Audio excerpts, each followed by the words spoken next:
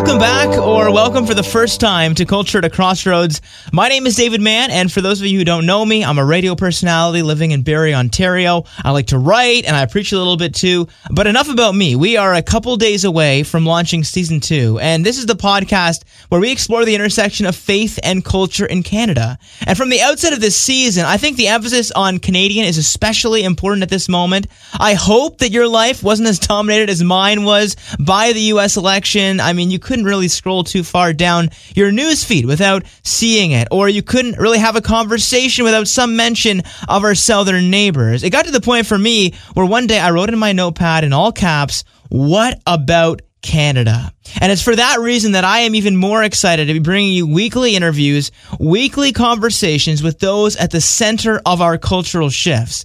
And together we will uncover what this means for Christians, for followers of Jesus. I am excited to kick off Season 2 with perhaps one of the most influential pastors in Canada. That's Bruxy Cavey of the Meeting House. And in the coming weeks, we will be getting some reaction to the change in the White House and what it means for us north of the border. Mary Scott Greenwood is a former chief of staff for the U.S. Embassy in Canada. She's currently the CEO of the Canada-America Business Council. She'll be coming on. We'll also be considering how QAnon has come into Canada.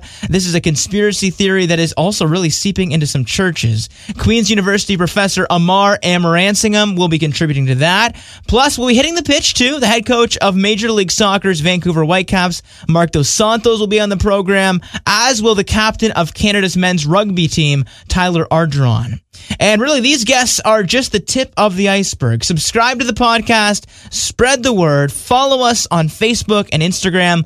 Culture at a Crossroads is back and ready to be a resource for you.